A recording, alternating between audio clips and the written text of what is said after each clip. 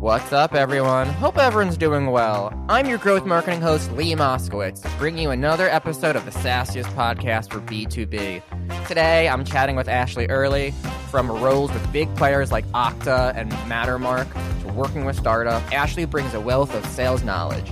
She describes herself as the other sales coach, meaning she rejects cookie-cutter methodologies and focuses on the intersection of product, people, and industry.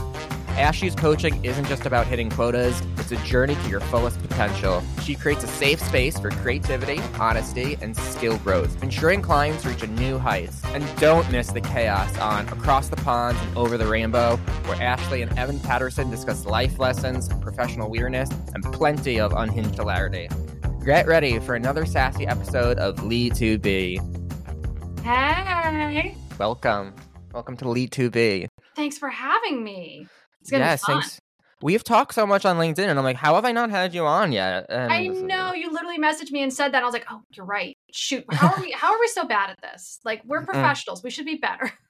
Yes, but you are here now, and that's what matters. And so I love going right in because I don't like doing like the whole how did you get here? I mean, I do that sometimes, but and we'll do that in a different way. But you branded yourself as the other sales coach. Where did that title come from? What inspired that? And how does that stand out from the crowd? What does that mean? It comes from a few different things bluntly in my childhood, and very specifically, it started with my name. Ashleigh is the most common female name for women born in the 80s. So when I grew up, there were always several Ashleighs in every activity, every class I went to. And I was, in every case, the other. I feel like your name, though, isn't the most popular spelling of it. You at least know that. No, that's the whole point. It's one of the less popular spellings. So I spell it. I cut you off. I'm such a man. Exactly. So everyone else was Ashley. I was Ashleigh. I was the other one. So combine that with the fact that we moved reasonably frequently, not military, just tech. So I was the new kid a lot. So I would go into these situations where I'm naturally sassy. I'm naturally fairly quick-witted, which means I don't take people's BS and I will call it out, even when it ends up getting me beat up and bullied. And having the name, and then also liking a lot of things that were really nerdy.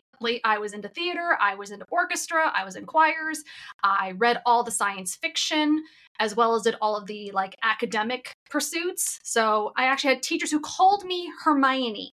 I was that obnoxious, actually, even as a kid. Well, my teachers called me Hermione because they were doing this so long ago the movies hadn't come out yet. But I hope they weren't English teachers that called you that. Yeah, it was an English teacher that called me that. The only English teacher who I corrected her corrections of me, which was fun. So I probably earned that title. But I always felt like an other. I really struggled feeling like I'd found my people, found my calling, found a place where I was happy and safe.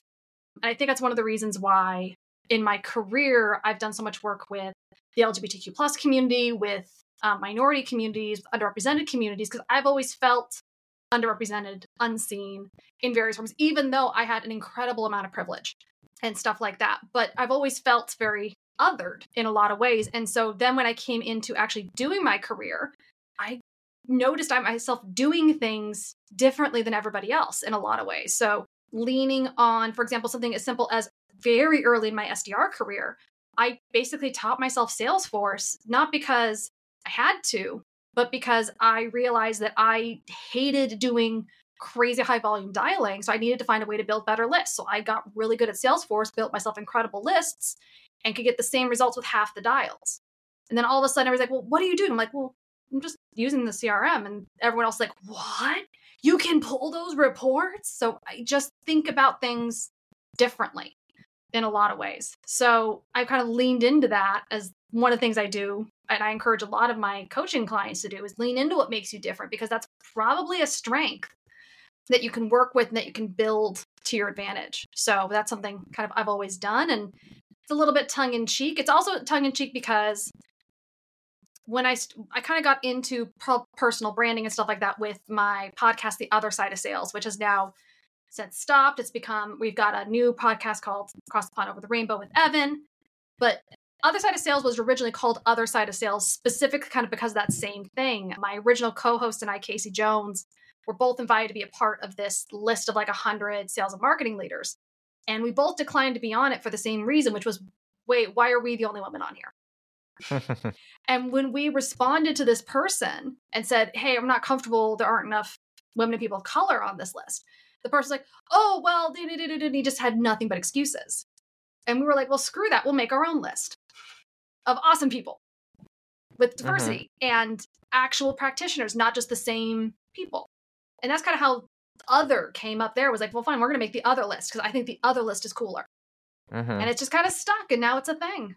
So long answer. I love that. So one, J.K. Rowling, scandal noted, obviously. I know, absolutely gutted. So J.K. Rowling, scandal noted, but like she literally added the part to the fourth book, I think it was, on how like she phonetically spelled out Hermione.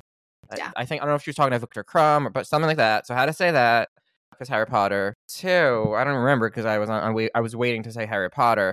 But yeah, so the other thing is, how did you fall into coaching? Because you worked in sales roles. You mentioned the SDR. You talked about some AE stuff. How did you get into? I like the coaching part of it the best. I've always been a coach. Like I can't help it. Part of it's I like telling people what to do. Bluntly, I will acknowledge that. But the moment I got into leadership roles, I found that's where a lot of the success really happened. Was the people who I was investing time in perform better. So the more I could effectively invest my time in my people, the better they did. And after being in leadership for quite a while, I needed a little bit of a break. So I started working with a company called Vendition. And Vendition does a lot of great work around helping people from non-traditional backgrounds break into tech sales. And one of the things they offer is mentorship alongside an internship, basically. So you get paid a living wage. It's not an income share agreement, non-spawn for Vendition, but I do really appreciate what they do. But I worked as one of their mentors. So I, for almost 2 years, spent 40 hours a week on the phone with people early in their careers, just helping them get through the first 3 months on it as an SDR job. And I loved it. It was so much fun. So then when that journey ended, I moved into consulting. And now that's still probably the majority. I'd say it's about 70% of what I do right now is consulting. But there will always be a coaching component to what I do. And I always have 5 to 6 coaching clients that I'm working with at any given point, because that's where the rubber meets the road, right? It's one thing to talk about theory and here's the metrics you should be hitting and here's all this stuff and here's how to think about strategy. But then it's like, okay, but no plan survives first contact with the enemy. That's where coaching lives. And it's that combination of, okay, what's really happening combined with, let's talk about the personal stuff that holds you back and that gets in there. And I one of the things I am very clear with especially my private coaching clients is I basically don't work with people who aren't actively working with a therapist. Oh, because okay. I am not a therapist and this stuff gets personal. And we don't want to, we're going to trigger things and we're going to dive into stuff that I'm not equipped to touch on. And I want to make sure you've got proper support for that. When I'm doing stuff with corporate clients, stuff like that, that's not necessarily necessary. When people come to me one-on-one, it's like, let's make sure you're okay. Because it's going to get really, not like it's going to get personal, but it does. It's not just about time management. It's about, okay, let's talk about what's really holding you back. Why is this difficult? Why are you judging yourself here? Yeah. So and that's like the more personal development coaching aspect of it. So when it comes to sales, I mean, I'm the marketer side. I've worked very closely with sales, probably closer than a lot of marketers, but there's to me, there's always been like sales coaching, sales training, sales enablement. What are the differences between those three things? Do they overlap? Are they the same thing? So sales enablement, I understand that it's a function, but a lot of it comes and matches with coaching. It does. So it's definitely like a Venn diagram where you've got like things kind of overlapping in various ways. They're definitely not circles. So coaching is, the big thing with coaching is coaching's one-to-one, and it's focused on typically skill development. So typically when you're doing coaching, it's with a specific goal in mind. So I'm coaching around cold calling, emailing, closing, time management, pipeline strategy, something like that. Okay. Enablement can include coaching. but generally is also working on a systemic level to ensure that everyone has the skills necessary to get their job. So that's done on a one-to-many scale. So that's kind of the biggest difference, but the two big differences between enablement and coaching. Our enablement is one-to-many, and it's focusing on systems to do that instead of direct one-to-one work. Training is also one-to-many, but with hyper-specific skill goals. Training can also be process-based. And a lot of what sales training is process-based. So it's not, hey, let's go through this. It's, hey, we're going to talk about how to handle your MQLs properly. Not just like properly, but how we handle MQLs. Or here we're going to have a training on here's how we do messaging. Or here's how we are going to handle follow-up. So it's more process and one-to-many, but from a kind of very hyper-specific training standpoint. And that's why, and bluntly, that's why a lot of sales training sucks, is because they don't get specific enough with the objectives as they really need to. It's like when you enter into an hour or two of sales training, you should know, like, okay, by the end of the session, and that's why we do this. Like, if good training, it feels really silly. We'll start with, like, by the end of the session, you'll know how to do 1, 2, 3, 4, 5. Right. And at the end, you should walk out knowing 1, 2, 3, 4, 5 if you've got a good trainer. So then where does sales enablement come into this whole play? So enablement, you could think of, enablement can coordinate coaching and training and can deliver coaching and training, but they're kind of quarterbacking it. So a lot of sales enablement professionals will hire third parties to come in and handle some or all of that. So a lot of sales enablement people, and that's where a lot of sales enablement people get set up to fail, is because they're hired and told, do all of these things. And they're like, I literally don't have the hours in the day. I can do the training, but training needs to be followed up with a couple hours of coaching. And if we've got 100 sales reps, I mean, how? We've got 100 sales reps. How am I supposed to do that? Oh, well, you're supposed to tell the managers how to do coaching. Okay, so now I've got more training I need to train the reps. Then I need to train the managers how to monitor the reps. And then I need to go, like, confirm. So sales enablement people, I have deep respect, because their biggest struggle, I think, right now is setting expectations around what they can and can't do, and then getting budget to properly support the things that need to be outsourced. So be kind to your sales enablement people. They are genuinely trying. Yeah. But they've got some really, they're the equivalent. Sales enablement people are like the equivalent of like marketing operations, in the sense that, like, everything kind of runs through them. They're consistently overbooked and they're doing their dang best, but, like, they're always going to be a little bit behind. So just be kind, buy them coffee, maybe some chocolate. They're getting there. Yeah. I think a big part of, I mean, at least I can speak from the MOPS part, you'll tell me on the enablement side, but so much of marketing ops is reactive. And like, we want to be working on these processes and architectural stuff, but so many times it's like, oh, like, this is broken, or this person needs this list, or so it's a very reactive, and like, it becomes less of a function and more of a task-taking service. Yeah, and honestly, I think sales enablement's similar, and it's similar specifically in the sense that when it's done right, it's not reactive. But the way that it's set up in most companies, it ends up being reactive. So marketing ops and sales enablement are the same, I think, in the sense that, like, all things being equal, ideally, they know in advance, hey, here are the challenges that are going to come up. We're going to block time to handle this. We know you're deploying this thing this day, so you're probably going to get a couple tickets, but let's block time so you're okay and you're ready for that.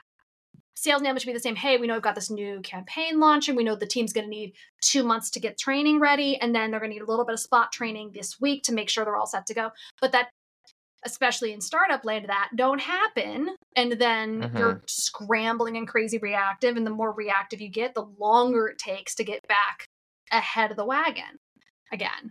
So it's, very, very similar in that way. And especially it gets doubly worse because you're serving 3, 4, 5 masters. So marketing ops is dealing with sales to make sure sales is dealing with stuff. They're dealing with customer success. They're dealing with actual ops on the back end, potentially product if you're dealing with a PLG function.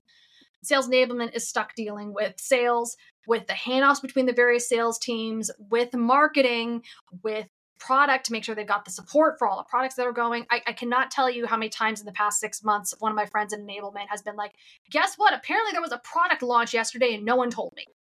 Wow. And I love that because I know marketing ops probably had the same thing happen to them. Like, oh yeah, we told the head of marketing. He's like, well, head of marketing didn't tell me. So can you please just tell me directly? Are these big companies or like startups too? Sometimes some big, some smaller. So some are like they're skipping, like they told the top, it didn't filter down, and some are just product just ran at a small startup and forgot. Oh yeah, we probably should tell sales, shouldn't we? It's like,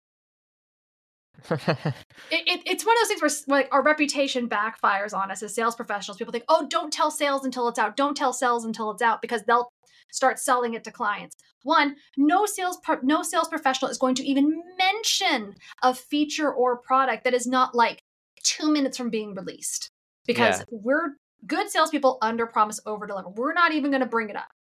That's a stereotype from the 80s. And if you meet someone who's doing that, they're an idiot. But it works against us, because then product and somebody like, oh, we don't want to tell sales yet. It's like, we need a minute to learn so we can talk about it effectively. I've actually had points when I worked at some of the companies you mentioned where I jumped on a call and they asked me about something that I hadn't been told about, but our CEO was on Bloomberg. Mm-hmm. So like, I look like an idiot now because I didn't know we were doing this. What? Google it quickly. Yeah. Oh, totally know what's happening there. I mean, well, your salespeople want to know about it because they're going to be asked about it if it's public. They want to be prepared. Why wouldn't you tell, like, here's what I would do with the product launches and new releases. We wouldn't like tell all the sales team every step of the way, maybe, but we'd be like, hey, tomorrow or next week, we are going to be launching this. Here is the press release. And then we'd have a little like media kit, I'll call it, where it's like, here's your own social post. You can say, here are the talking points. Yeah. So that's weird. And it's such a simple thing. And honestly, especially if you've been involved in any facet of this, like building that media kit for sales should take you no more than 5 minutes. Right. It's like, here's the press release, here's a social post, here's the suggested line, here's the company line. And also, I will say, do also tell us what we can't say. A lot of people are like, oh, we don't want to say that because they'll say no. I'm not the best person to ask about what you can't say. I'm a huge believer, but having gone through a couple IPOs and stuff, like, tell people what they can't say. Like, if you don't tell them you can't say this, then how are you? It's a weird thing, but I talked with several people like, oh, I don't want to tell them not to say this because by telling them not to say it, they'll say it anyway on accident. It's like, no, they're far more likely to say it on accident if you don't tell them. So like, you can say this, do not say this. A really good example, I spent a lot of time in CyberSec. We used to get a little, and I don't want to say which company did this, but it was really smart. They used to give us breach alerts. So anytime someone got breached, we get a little breach alert from our research team within 48 hours. But it would basically be like, here's what happened. Like, here's the company that got breached. Here's what happened. Here's what you can say about it. Here's what you can't say about it. And the can't say was typically stuff like, never say, we would have prevented this, unless like we were absolutely certain we could have, because you don't want to make false promises.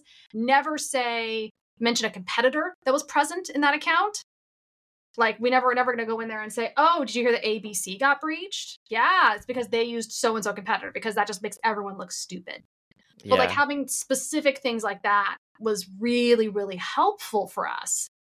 And like, it took no time at all to do, but it helps make sure everyone's uniformly on the same page.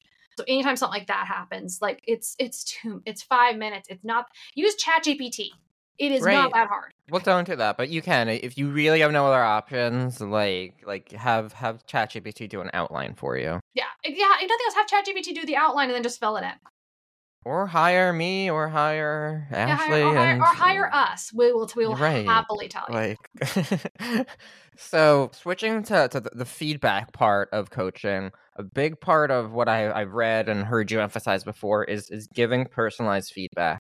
Yeah. But giving feedback is really hard to do as somebody who's managed people, as somebody who is managed, again, not in the sales capacity, but it's something I've hit on a number of episodes that it's hard to give good feedback to people. Yes. How do you do that? Okay, I have. So I've got it. I've got an acronym because there's an acronym for everything. COIN, COIN. So really quick, you can Google it. But really quickly, this is the structure. And I learned the structure working with a company in France called Numa. They're another company I do some training with. They do a lot of management training and skills and stuff like that. I love them. But they prioritize a method called COIN, which is publicly available. But I love COIN because it's just a really quick, easy framework to ensure that the feedback that you're giving is specifically going to be focused on changing or reinforcing a behavior, which is really important. It's not just about like, oh, here's the outcome. No, it's the behavior. So focus on the behavior, not the outcome. And 2, it helps you deliver it in a way that the other person is most likely not going to get defensive about. So really quickly, C stands for context. So the who and the what, the who, what, when, right? So where were you? What happened? Kind of dates and times. Observations, exactly what happened. So for example, if someone looks like they're falling asleep in a meeting. Hey, I noticed last Thursday team meeting, context. Observations. Your eyelids looked like they were closing and drooping a lot, and your head bobbed a couple times, making it look like you were falling asleep. Impact. COI. Impact. That might have given the impression to the client that this meeting wasn't valuable or that you were boring them. I don't think that's the experience we want to have for our customers. Then next steps. First of all, are you okay? Is there anything we can do to make sure this doesn't happen in the future? So going straight through kind of that COIN helps hold me accountable to making sure I'm super fact-based. Because I'm fact-based, you're kind of taking the emotion out of it. And I'm being very specific. I'm not saying, hey, you look tired. I wasn't tired. What are you talking about? I wasn't falling. Okay, I saw your eyes drooping and your head not off. Kind of can't deny that. And then going from there. Then orienting immediately into next steps. Okay, what can we do to change this? How can we open this into a conversation? That's what I do. I will say this. I use that a lot. My husband has forbidden me from using it around him because I do it so much. So that's a big thing for me. I can get that. Your husband doesn't want you to be like, stop using your sales towers on me. Stop. Yeah. Yeah, okay, fine. Marriage. So I've never heard coin before. I love that, and I'll summarize it. But like you're giving people the why, meaning you're not just like you're asking, why am I giving this person feedback? Why am I saying it to this person? Yeah. So if you're telling someone feedback, it's because they need to change something. There needs to be a why. It's not just the why. It's the combination of what exactly happened. So what definitively cannot be disputed has happened, combined with why is it important, and that why is it important is going to vary slightly person to person. So, for example, that situation I talked about, someone might be falling asleep on a call. I might, if someone is super career motivated, hyper ambitious, they're going for a promotion, I might go in there and say, hey, the impact of that is you don't present a very professional and dedicated persona. And if a VP had been sitting on that call, they might hesitate to put your name forward in the next promotion process. I want to help you get there. So let's talk about how we can fix it. So you also change the why a little bit depending on the person's personality and goals.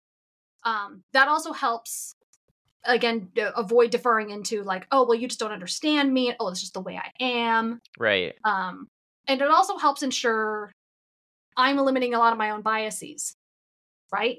So I'm never going to forget one of the worst pieces of feedback anyone ever gave me was I was struggling with conversion rates on cold calls. And I went to my boss and said, what can I do? And he said, smile more. And I was like, are you kidding me? All right, Aaron Burr. Yeah, this was a different time. But well, it was a woman thing, I know.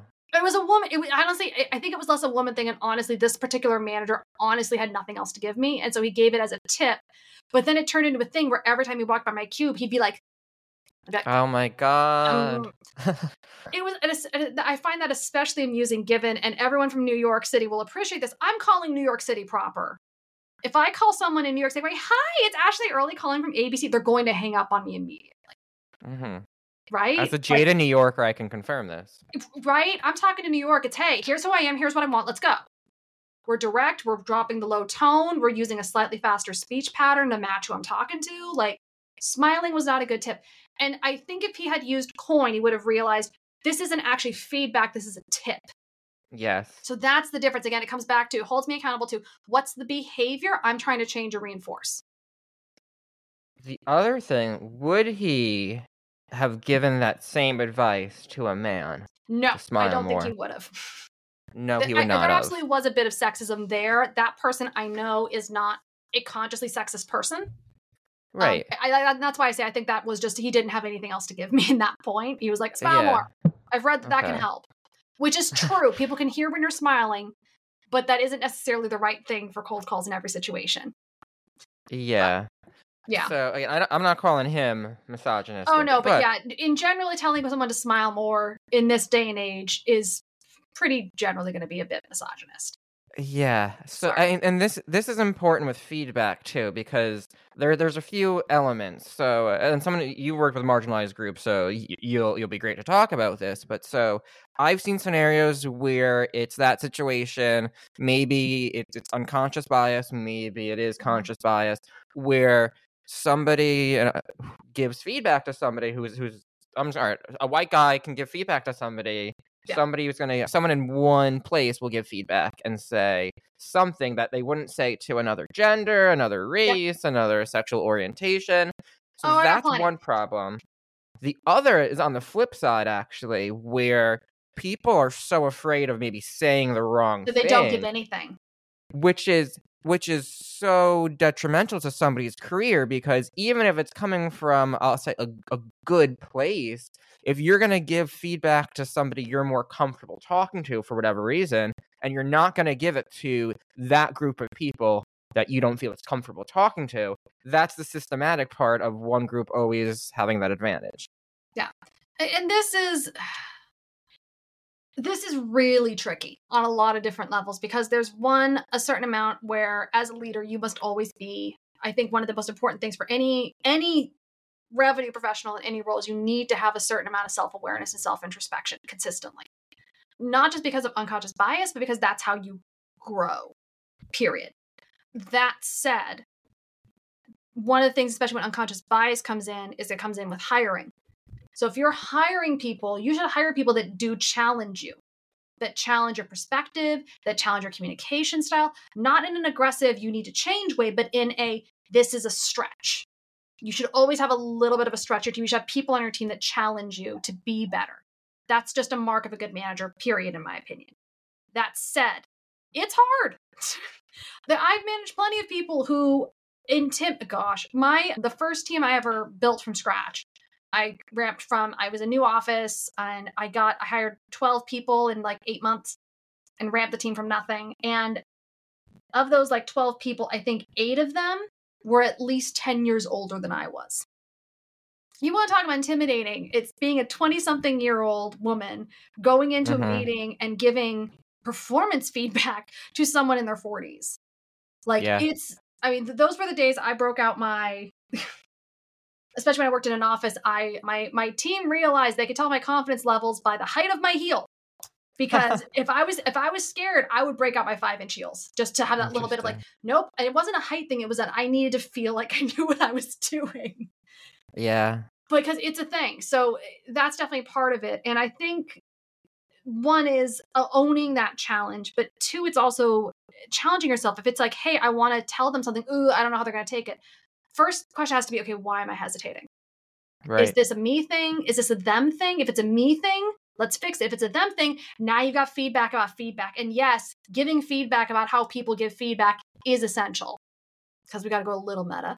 But of course, it's a really tricky thing. And if you're struggling, I've talked to, specifically, I have several friends who are especially Black in corporate America.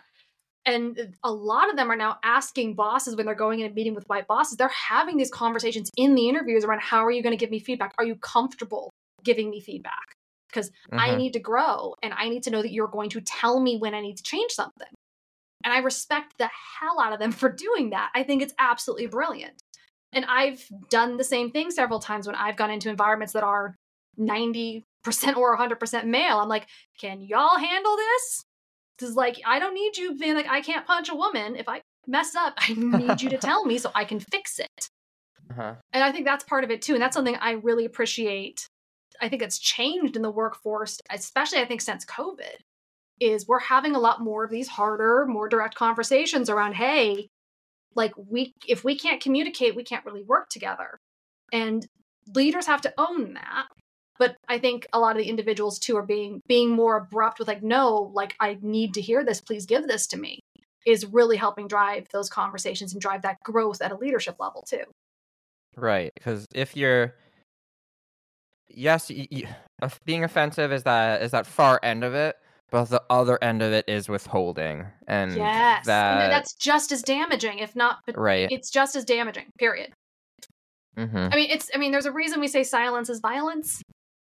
This is just another form of that. I mean, and there's a Mm-hmm. reason why, I mean, I can think of this in a million different ways when it comes to managing businesses, taxes, networking. There's a million different things that a lot of these underrepresented groups don't get access to. Is why mentorship is so incredibly important. We're now seeing studies, and I apologize, I can't think of any off the top of my head. I'll go try and find some that found like when a woman or a person of color or a member of the LGBTQ community has an active mentor for at least 3 years, they make something like 150K more over those years than people who don't, because you have access to that information, right? It's not just support. It's, oh, well, here's how you can handle that.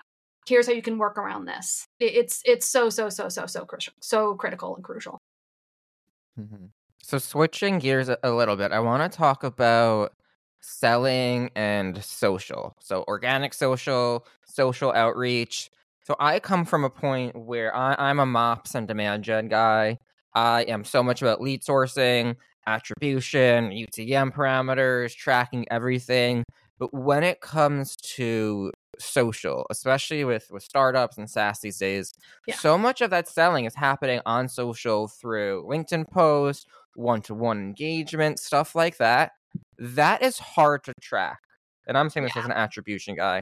From the sales perspective, how do you recommend successfully tracking that or proving I'm a salesperson? I did a ton of work on social here. I deserve the recognition or... Yeah. One, hire me to come in and build the systems to tell you exactly how to do that. But at a broad level, it comes into you're not capturing enough of the funnel. And what I mean by that is we think of the funnel as being, kind of the classic, kind of going through the step-by-step here. Social starts 4 layers before that. You're not capturing enough of the funnel. So you need to start capturing the moment, like people are, like if they use more older terms, we used to talk about IP addresses coming to the website, right? Unknown IP addresses. We're starting there, but because of LinkedIn, we know their name, right? Mm-hmm. So it starts with, boom, we now know you exist. Then it's, have we connected with you? Then it's, have you engaged with any of our posts? Then it's, are we confident you know what we're doing because you've either liked a post that communicates what we're doing or because I've had a conversation with you where we know what we're doing. But you track all that through, it's manual as heck. It's really brutal, not going to lie. I don't know of a great tool that does this. I know Surf, S-U-R-F-E, has a really great CRM connector that I love. Shout out to them. Non-spawn, but would not be mad about it. I use UseAware, so useaware.co. I use them to make sure that I'm commenting and engaging on everything properly, and it's helping me find the right post to comment and engage on with my prospects. That's fantastic. But in terms of attribution and everything you're talking about, it really comes down to being honest about, okay, where are they in like this awareness process? And then also, what have we done and where? So that means I'm running a ton of micro experiments. So I'm not an ops person. I'm a salesperson who has forced herself to learn ops because I do not have a personality that people can't say no to. People don't buy from me because I have this, oh my God, I'm so infectious, everyone loves me. People buy from me because I harass them into buying in the best, most effective, respective way possible. And I do that by basically sciencing, like anyone who's a sci-fi nerd, if you've ever read The Martian, I science the shit out of sales. So I'm running a million different micro campaigns. And I did this for years. And I started hanging out with marketers. They're like, we do this shit all the time. Like, oh, well, that's good to know that I'm just doing what another department did. So do you know how to plant potatoes using very few resources? I know, God. I am not a botanist. I am an amateur, like, house garden person because I don't think you can survive 2020 without picking up some weird hobbies. Although I will say, like, my, like, gardening is, I really enjoy, I don't know if you can see this, but those are carnivorous plants. So that's kind of my thing, is I love carnivorous plants because they're kind of ruthless. Do they eat the insects like come into your... Nice. Yep. Okay. So, I mean, pro tip, if you're interested in this at all, they're not that hard to care for. They have a really bad reputation, but they're not bad. But Drosera, Venus flytraps, and sundews will all eat mosquitoes, and I hate mosquitoes. And I live in the Netherlands, which has a lot of water and canals, which means we have a lot of mosquitoes. So I have a lot of those in my house. Nepenthes don't eat mosquitoes. They'll eat bigger things. So I'll occasionally get them like a mealworm or something, but they're really fine off air and some filtered water. See, my head is just playing Little Shop of Horrors ever since you said carnivorous plants. So. Yeah, all the time. Did a lot. I actually don't like Venus flytraps that much. And they don't, I mean, I have a chunky Venus flytrap where the trap's about that big, but like that's about as big as they get versus what I just showed you, the Nepenthes. Those can get big enough for like mice and rats to fall into and drown in like Burma and stuff. I love them. They're fascinating. Well, it's time to go into our segment, Spill the Tea with Lee. That's right. This is the sassiest podcast for B2B, and it's going to get juicy. All right. So first question is going to be, you just mentioned it, the Netherlands. I won't have you maybe go into the details. You can if you want to, but spill the details on the cultural shock or differences or whatever. I have to imagine going to the Netherlands. And I know you did this move during COVID as well, right? Because I'm insane. Yeah. Yeah, so tell us about that. I'm really excited. Actually, our 3-year anniversary in the Netherlands is January 9th. So, woo, that's exciting. Biggest cultural differences. I'll say the three biggest things. One, bikes.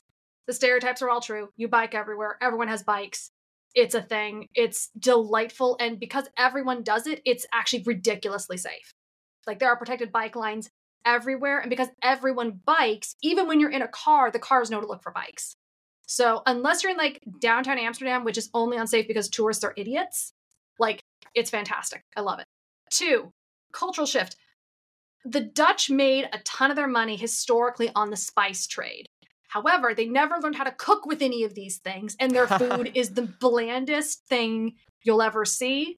So if anyone wants to send care packages, please send Indian and Mexican spices, because I cannot find either of that here at all. And one of my friends had the best answer for this. One of my Dutch friends had the best answer for this. She's like, well, you know the rule. You never get high on your own supply. And I'm like, that's my... So that's the thing.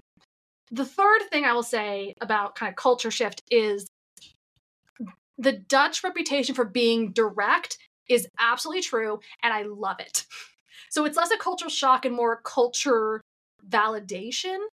Like, I've never been someone who, like, if someone is doing something wrong or something's rough or something like that, I'll tell them. I'd rather just be kind, like, hey, like, it's blunt as a form of kindness.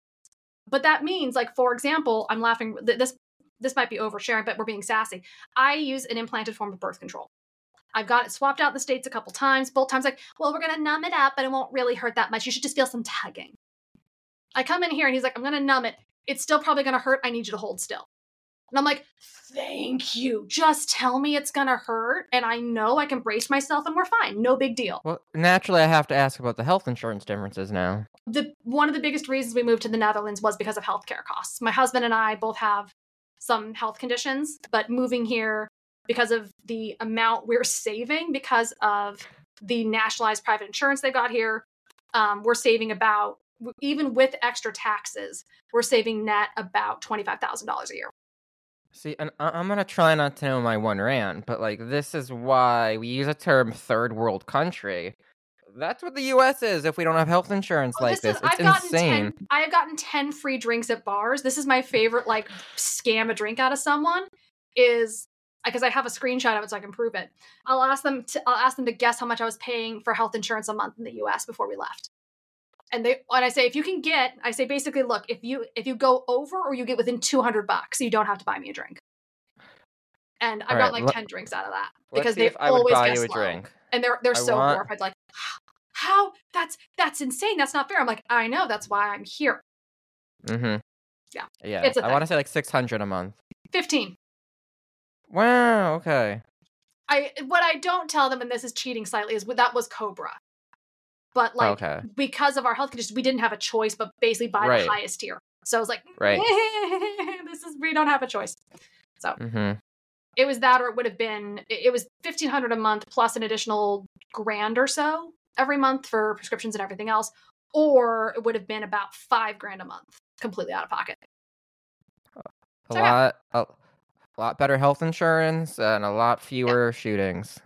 Yeah, I actually, the town I live in actually was in the news recently because there was a 3-person stabbing. It was a mass casualty event, and all my expats in the area, we had a very odd reaction to it, which was we all were like, yay! But we were yay, not because of the stabbing, but because there were like 10 helicopters and everyone was on high alert. And we're like, for 3 people, I lived in Oakland, there were 3 people stabbed within a mile of me every day.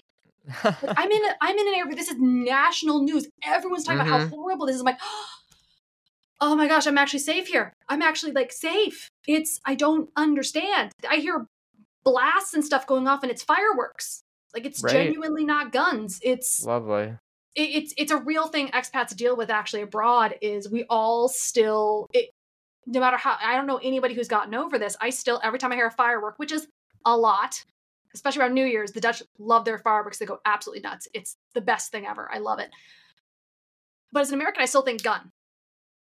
I'm just, it's wired into me. I'm going to think that forever. I was, I grew up with Columbine and, the early days of mass shooter drills and stuff like that.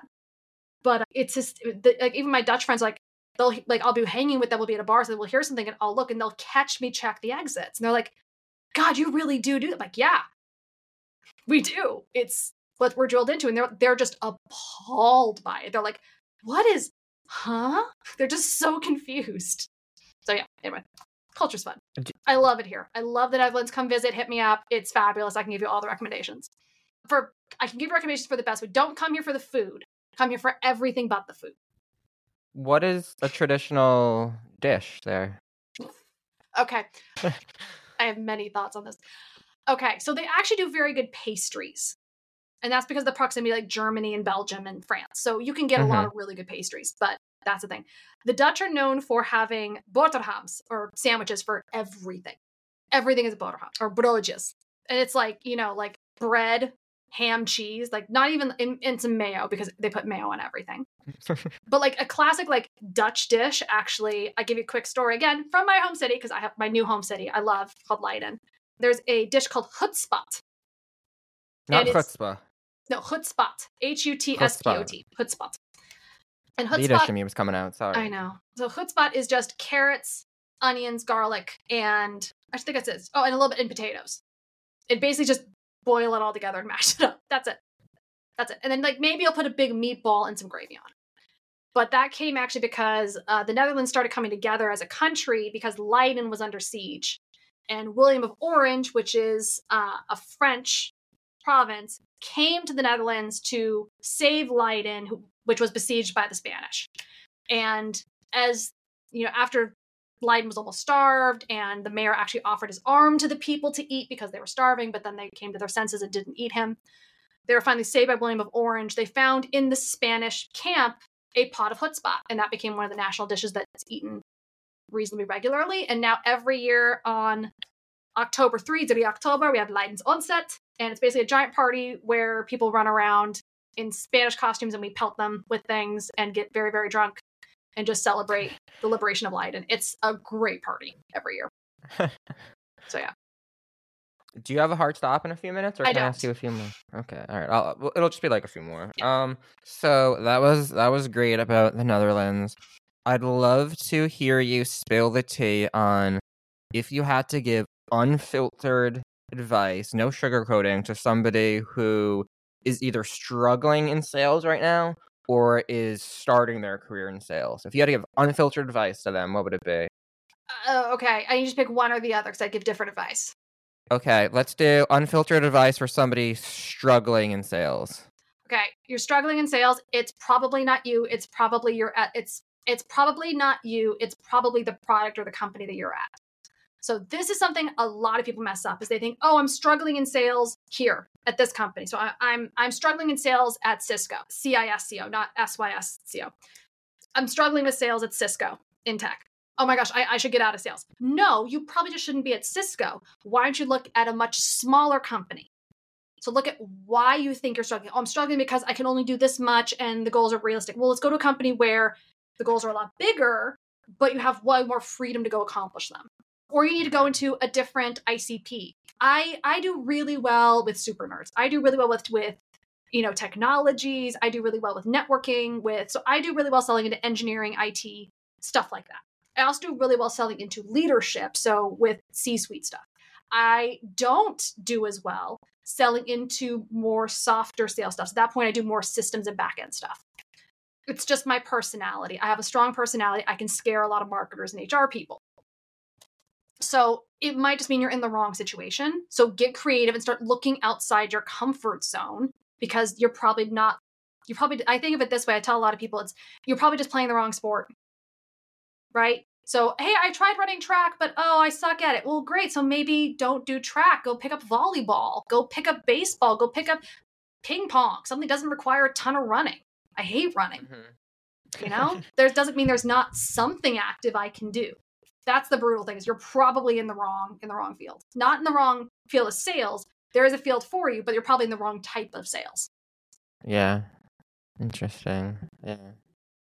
Marketers, that kind of applies too. I'd say think of, I mean, there's obviously a ton of variables, but marketers, I'd say think about that too. What you want to market, is it the same thing? And sometimes what you want to sell is not what you're the best at selling. There's a lot of people in tech that don't actually enjoy tech. They're in tech because they think it's cool versus like actually nerding out on it. So great. So what are you're passionate about? Real estate. Go into real estate. There's tons of tech there. There's tons of, ways to get involved there, to apply your skills. Like, what are you passionate about? You can go tie into something that you're interested in. So here's the disclaimer, though. It's a lot of organizations aren't going, and maybe it's different with SDRs, but a lot of organizations aren't going to hire you unless you have 15 years experience in that one niche they're in. I don't think that's a lot of companies will put that in there, and I think that's stupid for a lot of different reasons. But two, especially, and this is where I think it is a little bit different for salespeople. Salespeople, you should be able to sell yourself and your own experience. So like if you've been in cybersec and you're like, hey, I'm not gelling with IT, I'm not gelling with the CISOs, I think I want to get into HR. Great. Go talk about how your experience working with them, understanding the requirements and all this other stuff helps make you a great fit for selling to HR. As a sales professional, you should be able to do that. And if you're struggling with it because you're burnt out, your brain's fried, whatever, reach out. I'm happy to help. Like, not even like pitching, coaching or anything. Always happy to help with job pivots and stuff like that. I can do a lot of this stuff in my sleep. So I'm always happy to be like, hey, let me show me your resume and I can give you 3 ways you can spin it. So just thinking about that perspective, you can use it. Will every company buy it? No, you don't need every company to buy it. And bluntly, if a company's not going to buy that, then you don't want to work there anyway, because they probably won't enable you. So that's a great filter actually for toxic environments. Huzzah! Woo. So we mentioned people can reach out to you. I always like to wrap by giving our guests the opportunity to shout out whatever and everything they'd like to. So it could be anything you want. Where can people follow you? When's your show coming back? And anything else? So Across the Pond Over the Rainbow comes back in January. Probably the second week. We haven't actually formally decided. We've got some things in the works. But coming back in January, you can please follow Across the Pond and Over the Rainbow on LinkedIn for all the necessary and pertinent details we'll be announcing on there. You can also hit me up on LinkedIn. That's probably the best place to find me right now. So just linkedin.com/in/Ashleigh Early, spelled the other way, tying it back to the very beginning. Early spelled the regular way, though. Early is spelled regular. I married into that. I didn't have a say in that. But all right. Well, thank you so much for being here. I hope Evan isn't too mad at me for stealing you for an episode. I hope he is. He deserves it. Keep him on his toes. No, he don't own you either. He don't own you. We're open podcasters. It's okay. We communicate. Well, yeah, thank you so much again for being here, and thank you everyone for listening. I will see you for another episode of Lead2B next time. Enjoying Lead2B? Please rate and review us wherever you get your podcasts. Your reviews go a long way in supporting me. Thank you so much.